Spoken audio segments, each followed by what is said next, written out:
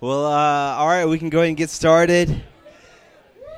Tika, that was awesome. Charles, thank you for what you said. Don't get the privilege of always having quick hits and what the sermon line up, but tonight it just happens to line up, and so we'll have some fun with that. But did everybody enjoy the first day of spring? Did you enjoy that? Yeah, it was awesome. It was really. I actually saw a tree. It was in full bloom. It was awesome. No, it wasn't. I was actually thinking about Texas. I don't know how y'all do it, and coming from Texas, we lose leaves for like 1 month of the year. But how you go halfway or half of the year without leaves, I don't know. It does something to your mind, leaves. I don't know. It's not the cold that bothers me. It's the leafless year or half year. What'd you say? It makes sense. Green is nice. Green is where it's at. I'm not talking about money, leaves. But tonight we get the privilege of talking about something that I'm pretty passionate about. I hope I do it justice. I usually don't do this subject justice, so maybe tonight I'll actually, the passion that I have for it is caught. That's my hope for tonight. So we're going through this series, this conviction series, and in this conviction series, convictions are deeply held truths. We've talked about a lot of different things, and we have a slide up here to help you kind of see the convictions we've talked about. We've talked about the gospel. We've talked about we want to be people of faith, seekers of truth, and not being deceived, people of the Spirit. And then we talked about the 3 reels. And I put this up here. Sean made this. Thank you, Sean. And thank you, Nate, and all the other people who helped make Tika's video. That was awesome. But, and Ado, yes, Ado, and Sean, actually. So Sean gets double praise.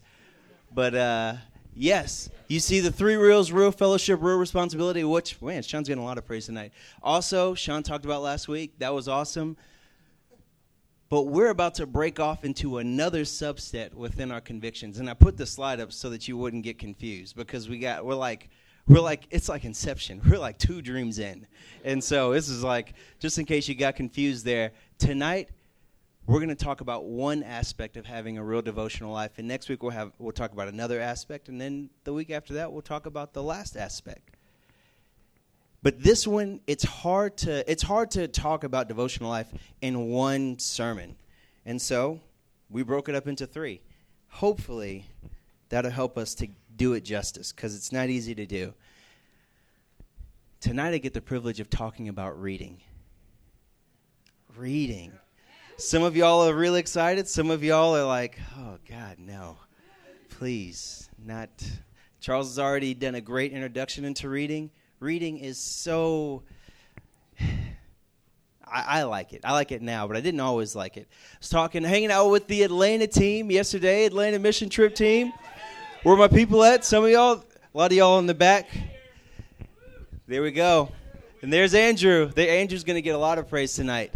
Andrew is on the Atlanta mission trip team, and he was talking about exactly why he doesn't like reading. One reason why reading is not fun is because of not fun, but it's, some people have challenges with it. And that is because you can't do anything else when you read. You got to focus on it. He doesn't like that. You can't multitask when you read. When you read, you got to sit there. You got to focus. You can't read and wash dishes, at least not well. And you can't read and drive, even though I have seen some people do it, read a magazine and drive. I hope I never see any of you do it, because I'll probably never see you again. But, yes, you can't do other things when you read. Another thing you can't do when reading is you also can't do it fast. Usually reading takes a while. Even if you're a speed reader, it takes time. Yes, when you can speed read. I wish I could speed read. It'd be so much fun. Also, another thing that makes reading tough is it's just not necessarily seen as cool. Yet. My hope by the end of tonight is that you will think reading is so cool. So cool. My hope tonight is that I immerse you in what I was immersed in when I came to college. I went to Sam Houston down in Texas, and when I got to college, look, if you if you combined Harry Potter into one book, then you could fit all the books that I read in my life going into college on one hand. I read 4 Harry Potter books. I read the Cliff Notes of the Scarlet Letter, which even that was too much. That book was, oh gosh. I read Hamlet. I read The Outsiders, and I read Fahrenheit 451, which actually that was a great book. That was a great book. But I didn't think reading was cool. I wasn't looking to read when I got to college. I was going to put up with reading. And then, I've told my story sometimes. I told before, at least. I get to college, join a small group. Life transformed. Crying, happiness, changed life, laughing, all that stuff. But fast forward to the spring semester, and I noticed that I'm hanging out with some very interesting people. They were weird, especially about reading. I was in this culture where they thought reading was so cool. We read here. It is distinct in our culture. We read a lot more than a lot of other people, or at least Christian communities that you find, just typically. But my hope tonight is that we would be inspired to increase that tenfold. They were obsessed with reading. And I'm not exaggerating here. Some of you are like, why are you the way that you are, Jordan? You will understand tonight. We would go to concerts. And, Houston is the same distance. Houston to Huntsville, where the college was, Huntsville, Texas, same distance of like Morgantown to Pittsburgh. So we would go and drive like you would from here to go to Pittsburgh. We would do that to go to concerts in Houston. So we would drive to these concerts. And these dudes, we would pull off in these bookstores, anxious to pull off in bookstores. And I'm like, what are y'all doing? And they would go and park in the back of the parking lot so that the driver could not be beaten by everybody else. Some of y'all wonder why I do that. I learned it. It was discipled to me. The driver wanted to be going in the door at the same time as everyone else. So you'd park in the back of the parking lot so no one could get a head start. Or you'd lock all the doors really fast. You just keep locking them over and over so that no one else could get out until you got out first. It was a competition reading. And they were so serious about it. They were always quoting this scripture that they had learned or something, but it wouldn't just be it wouldn't be lame. It wouldn't be fake. It wouldn't be forced. It was real. And it was so funny because I remember I would it'd be Saturday and it's Saturday afternoon and they're like, oh, Jordan, how was your morning? I was like, oh, dude, it was awesome. I slept in, I watched a movie, I went to the cafeteria, the omelet actually wasn't bad, it was a good morning, and they're and then I'd be like, hey, how was your morning? And they'd be like, oh, dude, it was awesome. Read an hour and a half of this book. I'm like, what?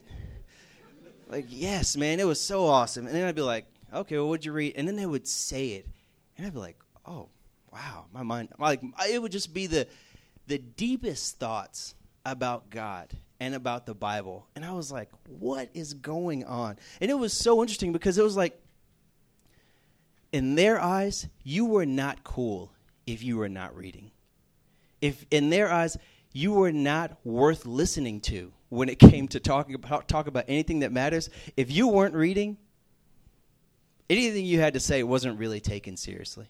If you weren't reading the Bible, if you weren't reading good books, it was just all right, you're saying stuff, but it's nothing worth quoting. It's nothing worth thinking about. And I'm not even saying this to be oh man, this culture was wrong or it was weird. I'm saying this to say this is what it was, and this is what I was immersed in. I remember, I'm a few years into being a small group leader. It's my junior year, and some of these guys, Steve Cutno, some of y'all know Big Steve. He's the missionary in the Czech Republic. Mission trip to see him last year, or to work with him last year. Kyle Volkmer. Yeah. Some of y'all who went to UTSA on that mission trip got to meet Kyle. And then other people, the Hugendorns, you'll actually get to meet one of the Hugendorn brothers. I'm naming all these people, and you're like, why is he naming these random people that, I may never meet? Because I just want you to come into the world that I was in, because these guys were so different. It wasn't just guys, it was girls too. Their thoughts, even their most passive thoughts would just be so deep and so good. It was like they were living in a different world. It was special. And so anyways, this is my junior year. I'm a small group leader, and they're like, hey, Jordan, you should come to a book sale with us. And I'm like, oh, okay, I'm reading now. I'll go to a book sale with you. Cool. Where is it? Oh, okay, it's 2.5 hours away. Really? All right, sure.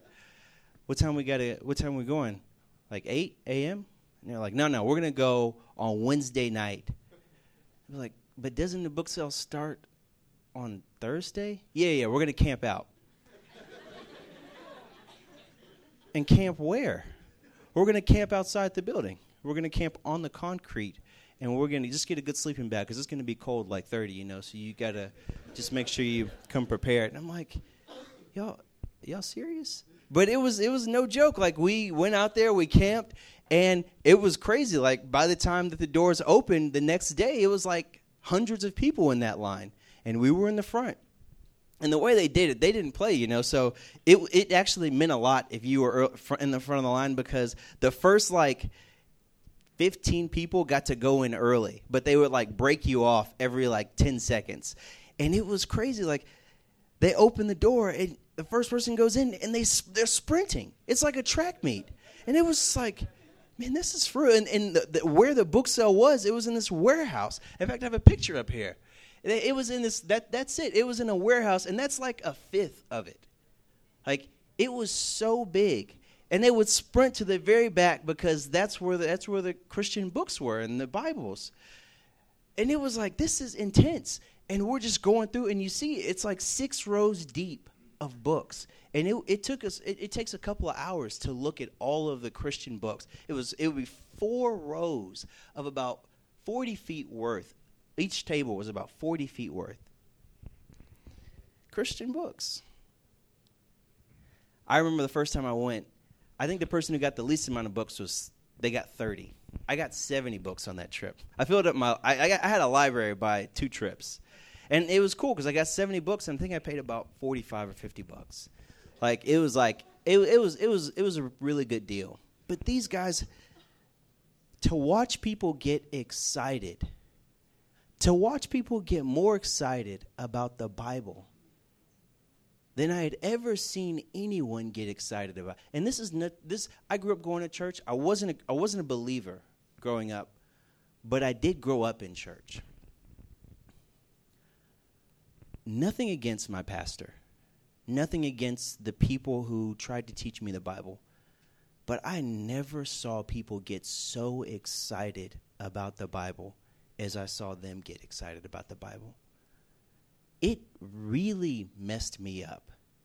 It was weird in a very cool way. They were so full of God. And it was like, I was like, I want this. I don't even understand it completely, but I want it. It was so cool. I could just go on and on. Jesus talks about this in Luke 6. He talks about how everyone is not there. It isn't that some people are full of him or full of things and some people are full of nothing.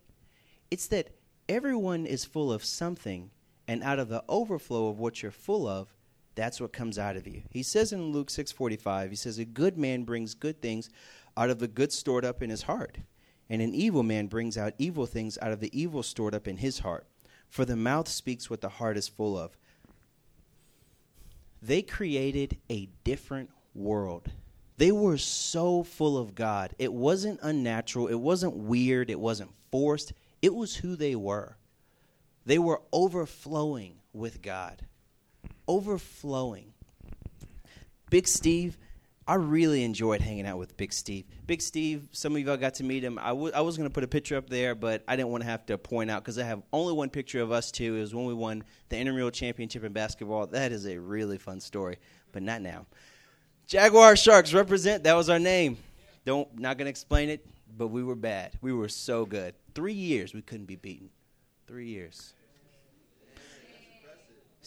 Big Steve was so good at basketball. He's maybe the best person. He's the best big man I've ever seen in my life. in person, and I played with some players who went to the NBA. I'm not exaggerating. Big Steve he was so good. Our basketball team at Sam Houston was good. The coach saw him playing a pickup game, approached him, and asked him to join the team. That's how good he was. But not only was he good at basketball, his character was miles. His character was amazing. It was like hanging out with Big Steve was like hanging out with an alien. Because he was so cool, but he was so approachable. And he was so like Christ. You would go and hang out at Big Steve's house, and he was so hospitable. He'd make you some coffee. He's kind of a coffee snob. I am too. And so, he's like, I got the French press and I got it made this way. And it's like, oh man, this is what's up. I don't even drink coffee and I'm gonna try this. Like it was, and then he would always have like 5 or 6 books on his bookshelf, on his coffee table. It was just, you just came over and man, hanging out with him, your mind would just be lifted to somewhere more beautiful and somewhere more noble. You just hung out with him and you found yourself thinking, you know what, look, I wasn't cared about anything that was important before I walked in here. But the moment, by the time you left his house, you were like, I just want to care about better things. I just want to be interested in being like Christ. I just want to be better. You hung it, but that's how all of them were. It was a different world. They immersed themselves in God, and you could see it. Amy Carmichael, missionary in India. She's not alive anymore, but she used to do some really cool stuff. Chance to Die, if you ever get to read that book. I'm going to talk about a lot of books tonight, so, if you ever stumble upon that, you should read it, her biography. But she said this. It was really good. She said, if you kick a cup of honey over, the only thing that's going to come out is honey. But if you kick a cup of acid over, what's going to come out? Acid. I would watch Big Steve and these other people, and they'd get kicked, and they'd get pushed in life, and you watched what came out, and it was such gentleness and tenderness, and they treated people better than they deserved. I know what was going on in my heart. I was struggling. I was like, look, I'm a small group leader. Sometimes I'm interested in Jesus. Sometimes I'm really not. Sometimes I'm interested in, like Charles said, avoiding temptation. Other times I'm more interested in giving into every temptation. I'm just being real. I knew who I was, and I'd hang out with them, and I'd just be like, man, what is in my cup? I want to be different. I want a different output in my life. But hanging out with them, I knew I had to change what was put in. If you want a different output in life, you have to change what's put in. You just have to. And I knew that hanging out with them. And so I'm hanging out with them, and it's really cool, and I'm seeing them read a bunch of stuff. They're always quoting this author, always talking about this person who I've never heard before, who my parents have never heard before. They're just reading stuff where I'm like, how did you even find out about this book? I could tell so many stories about that. One thing I will say, we need to establish some common ground as we go further tonight, because one thing that we have to establish is, I was a little disingenuous earlier because I said some of y'all don't like reading, but I knew that I was going to say this because this is not true. All of us like reading. Every person in here. All of you like to read. Everyone here reads, and you like it. And you'll like it. Everyone here reads. We live in a culture today. This is just the world we live in. We have more information at our fingertips than everyone who went before us. Our cell phones are stronger than your parents' Windows 98 will ever be. We have so much information, and we consume a lot of information. We all read. It's not an issue of whether we are going to read or not. It's an issue of what we're reading. We're all reading. We're all putting massive amounts of information into our mind. Charles said it so well, talking about Drake. We know about this movie star. We know about this artist. We know about this person. I'm not even saying this stuff is bad. I'm not saying that at all. I'm just saying in order to know about these people, we have to spend time reading about them. And so we are learning from them. The word disciple actually means a learner. That's literally what the word disciple means. It means a learner. We are in the school of whatever we're reading.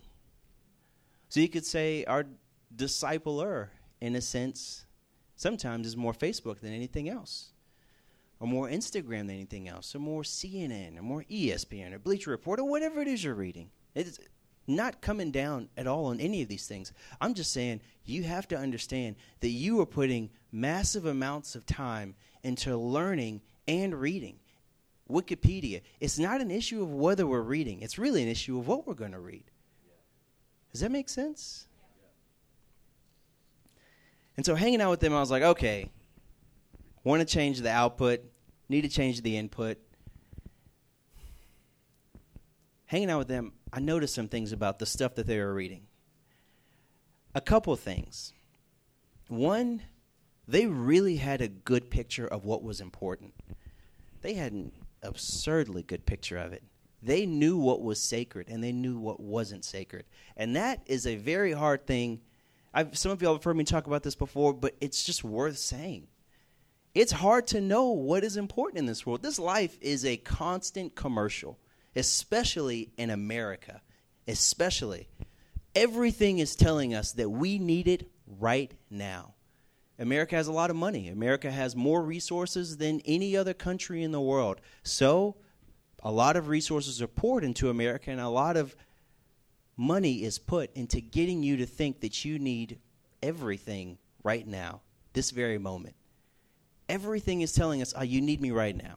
Food, working out, this relationship, money. You can pick whatever it is. So many things telling us you need to worry about me most right now. When you wake up in the morning, school, no, you need to focus on me right now. Everything is telling us, everything is telling you right now, you need me. Right now, you need to focus on me. Right now, if you don't worry about me, everything else is going to fall apart. Maybe it's your appearance. Maybe it's the way that people view you. Whatever it is. Everything is telling us right now, I am most important. I'm just saying this to say that that's just not true. Some things are important, but they're not most important. But in order to realize what is most important, we have to spend time with something that is sacred to help get a picture of what is sacred and what's not sacred. And I would hang out with them, and they caught it. They caught it. Like when it came to I don't know if they thought it through that way, but the way when they would read, they knew that in order to read, you have to make time to read. And so they knew less about social media, and they knew less about certain TV shows. They chose to know less about certain things in order to know more about things that maybe were more important.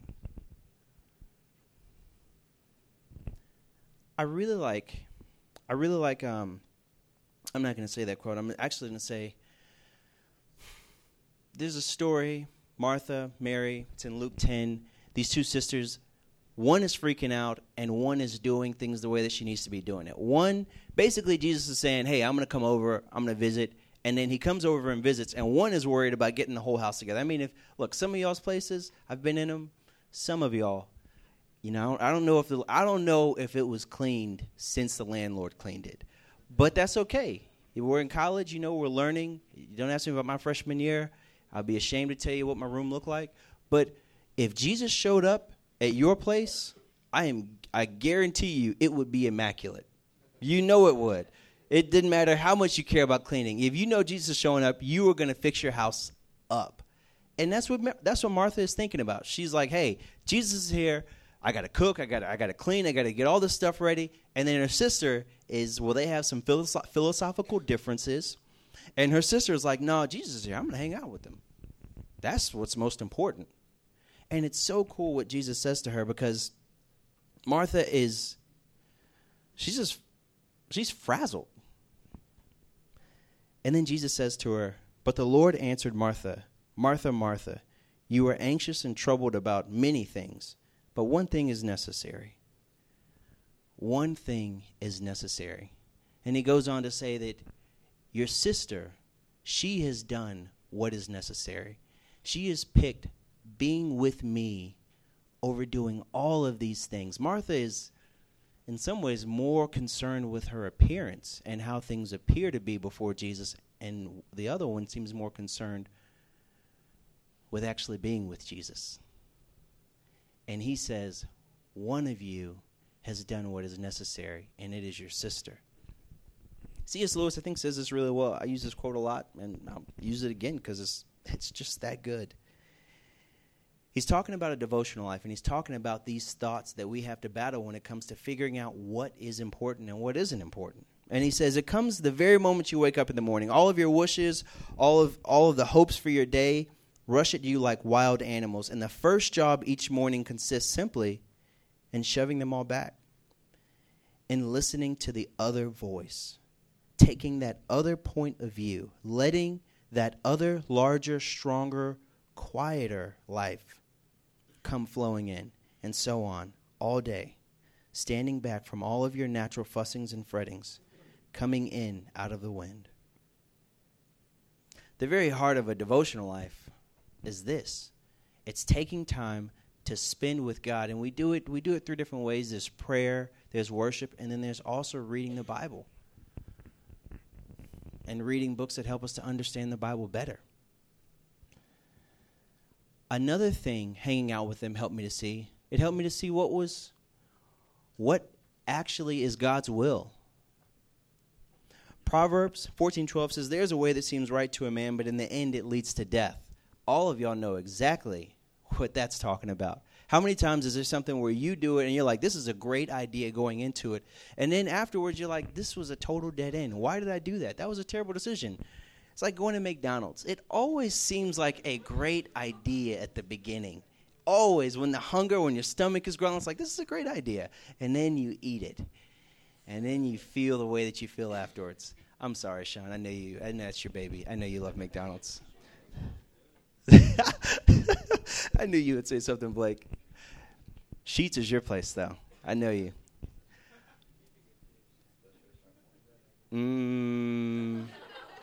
Wings Olay is.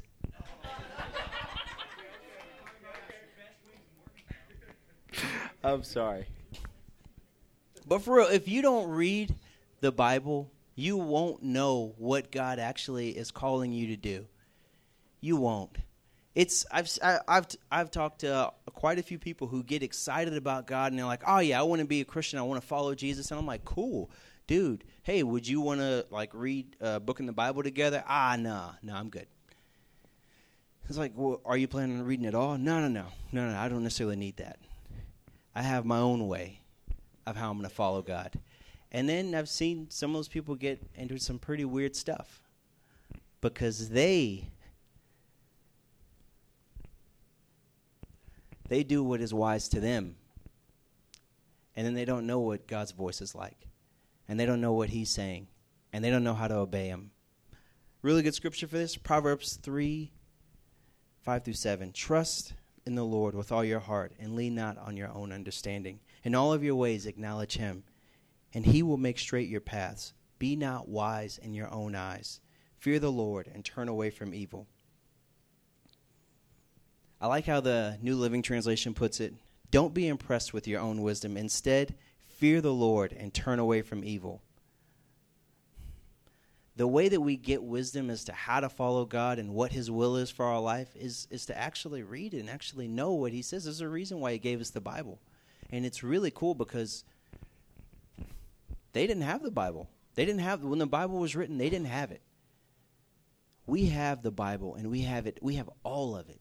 And that is a unique privilege about just the time that we get to live in this world. And so these are a couple things that I was able to see in kind of watching them and seeing, okay, because you read, this is some pretty good stuff. But there's a question as to what we should read. Well, one thing, I've been saying it over and over, Charles said it, It's the Bible. It's reading the Bible. That spring semester, hanging out with them, I read the New Testament all the way through. I was actually going to give a Bible away, but I forgot it. Bummer.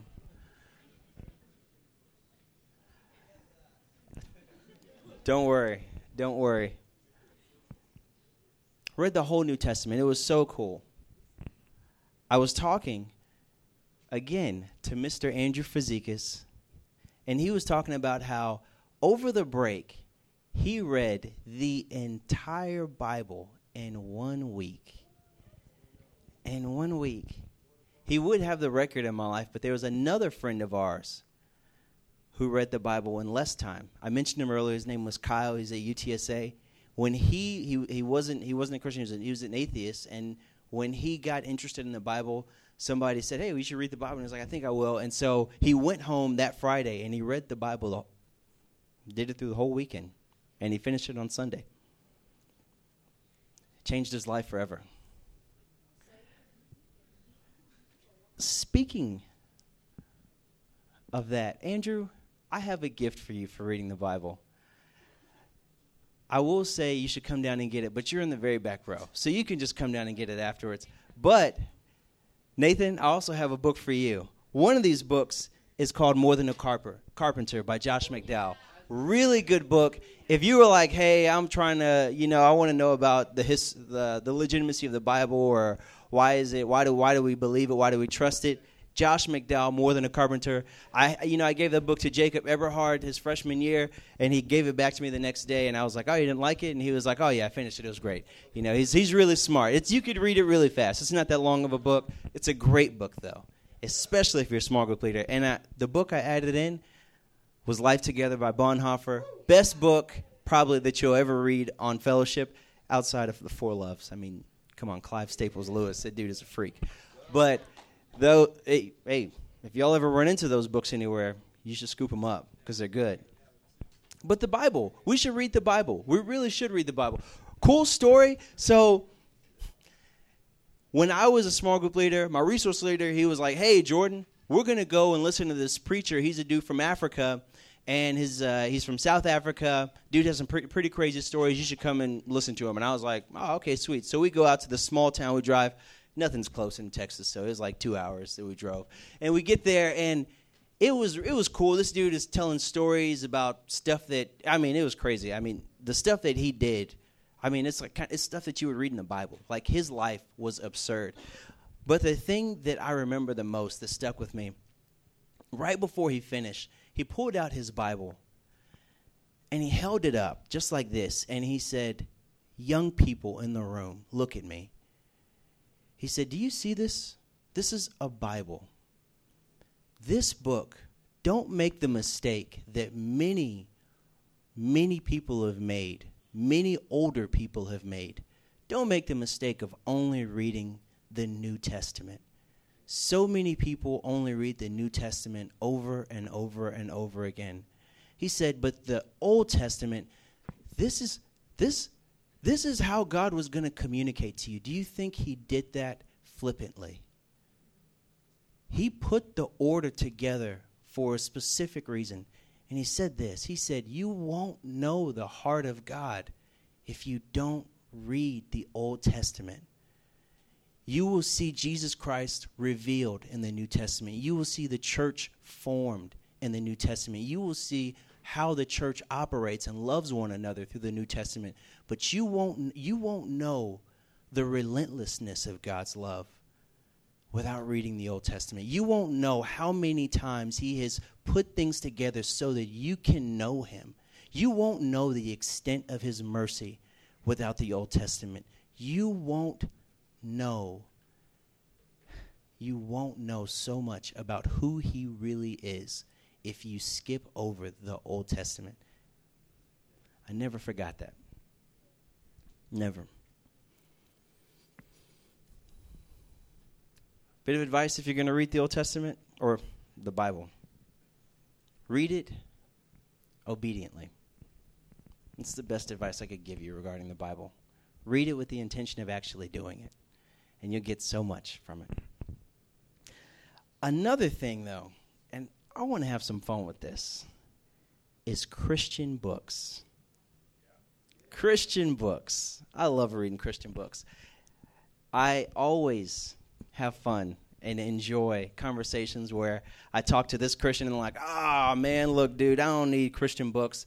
The Bible is enough for me. And usually they say it in a slightly condescending voice, but that's neither here nor there. But, hey, Christian books are where it's at. One of my favorite, actually, it's not one of my, it is my favorite story when it comes to Christian books. So, basically, I had this guy put in my small group because he was having a few issues with his other small group leader, and they're like, hey, Jordan, we think this guy would be great if he went to your small group. And I was like, cool, who is he? And they said his name. I was like, I have no idea who this guy is. The California where we came from is a little bit bigger, and so there were a lot of people you just didn't know. And so I'd never met the guy before. And so I was like, what's the best way to break the ice? Go on a 5-hour car ride with someone. And so we drove down to Houston, and we had fun, and it was really cool. But during this car ride, we're driving down in Houston, and we're like 45 minutes in, and this guy's like, dude, can I just say something to y'all? And we're like, oh, yeah, go ahead and say whatever you want. And he's like, dude, you know what kills me about our culture at Sam Houston and our Chi Alpha? I was like, what's that? Dude, these Christian books, man. These kids, he's 20 years old. These kids, they go and pick up some old and decrepit book by someone that they've never heard of, and they read this book that they can't even understand, and then they never got anything from the book, but then they go and hold it up in front of everyone saying, oh, hey, guys, I read this book, and everyone's like, oh, wow, ooh, And I'm just like, interesting, and the whole car was quiet, and someone said it, and it was so good. They said, hey, man, you were just talking about a sermon that you really liked a few minutes ago. And he was like, yeah. And I was like, oh, okay, well, weren't you saying about that sermon how much it changed your life and how it helped you to understand something that you grew up in church and heard your whole life, but you never understood it? And then this sermon, it just made sense after you heard that sermon? He's like, yeah, what are you getting at? And then the guy said, what difference is a sermon from a Christian book? It's only illuminating, helping to illuminate to you who God is and what his word says. A Christian book is really just a sermon that has a specific topic on whatever it is you're trying to learn. He didn't say anything else after that. It was really cool because you knew that the Lord's hand was over that night because we ended up hanging out with a really wise friend, and this friend had no idea that we had this conversation, and then looked at his bookshelf, and said, man, y'all know y'all should make sure y'all read Christian books. A lot of people don't realize this, but they're basically sermons on specific. It was verbatim. It was really cool because that guy, he reads books. It's really cool. He's an accountant now. He actually gives books to the people that he works with. He's a huge reader.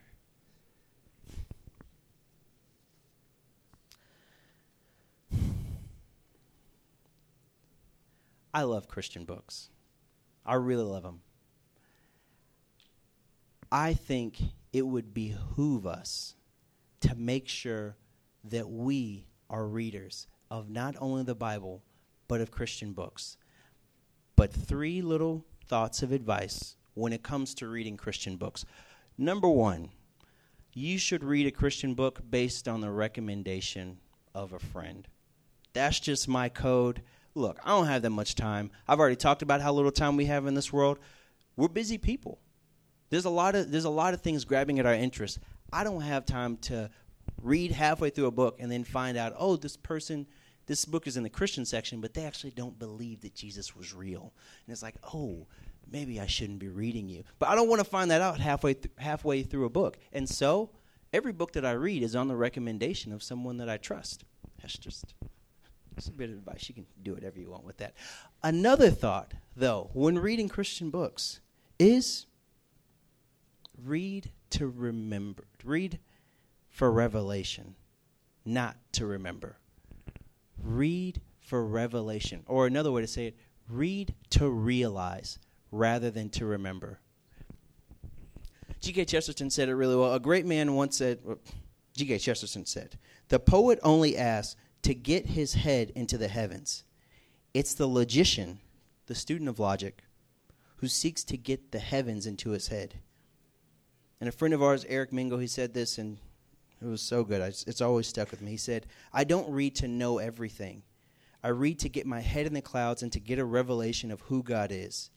And with my heart changed, I return to the world seeking to give the fresh vision of what I've received." We don't need to remember everything in a book. We read to get a vision of who God is, and then we go and we give that back to people. Last thought on my advice for reading is you're going to have to prioritize it. I've said it before, and I'll say it again. We don't have that much time, and many things are asking for your attention. So you have to prioritize reading. I watched them do it. I learned from them, and I try to live my life. I keep certain things out of my life so that I can have time to read. You will not just stumble upon time to read. You have to make time to read. And that will be the case for the rest of your life. Maybe it's one less show. Maybe it's less time on social media or on the internet. Maybe it's 45 minutes less of sleep. But whatever it is, do like C.S. Lewis talked about, where you go and before the day starts, you get your mind focused on the things that are most important so that you can always have that filter the rest of the day. The band can come back up.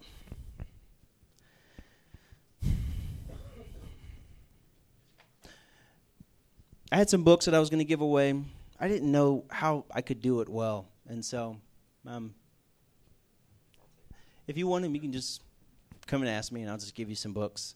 I got some books down here. I got The Weight of Glory by C.S. Let me get these books out of your way, Katie, so that you can actually do what you do. Tale of Three Kings. Damani, I have a book for you. Yeah. Damani is really cool. A lot of people don't know that Damani reads, but he doesn't like reading. He really doesn't. But he works to read because he knows how valuable it is. I've always respected that about you, Damani. A few practical challenges. One of these is going to really make you a little uncomfortable, but I'm really excited about the potential of us doing this. The first practical challenge is if you are a Christian. If you claim to be a follower of Jesus, I challenge you this week. I challenge all of us. This book, Charles said it so well. Sometimes we see it as common, but it is not common. It is sacred. And so with it being sacred, I challenge you to treat it like it is sacred all this week. I challenge you to take this Bible, not this one, but your Bible. I challenge you to take it everywhere this week. When you go to Kroger, when you go to class, when you go to work, take it when you go out to eat. Take it and open it up and see what God does. See how he uses it. See the conversations that come to pass. Let them happen when they do come. When people ask you about it, don't hide it. Just see what happens. That's my first challenge. My second challenge is for you to read it. Specifically, the book of Acts. Over the next 2 weeks, I challenge each and every one of you to read the book of Acts. In 2 weeks. That means you got to read about a couple chapters a day. It's not that hard. 15 minutes a day. If you are not a Christian, if you don't profess to be a follower of Jesus, I challenge you to read the book of Matthew. Read about the life of Jesus. It's a great place to start, and maybe the best place to start in all the Bible. And I also encourage you to read it with a friend. Ask someone to read it to you. I'm certain that if you ask someone to read it with you, they will read it with you. My life was changed because of reading. Because of filling myself up with Jesus, I've never been the same. When my cup is kicked over, I'm different. Hanging out with Big Steve, hanging out with these other people, it changed me forever. It is my prayer for tonight that we would be so full of God that when our cup is kicked over, what comes out is Him. What's overflowing with us is Him. It's not the things of this world, not condemning them. I'm just saying they're not the most important things above Him. I'm going to pray, and we'll be done. Father God, help us to hunger and thirst for you in a way that we are willing to change the input of our lives so that we can have a different output.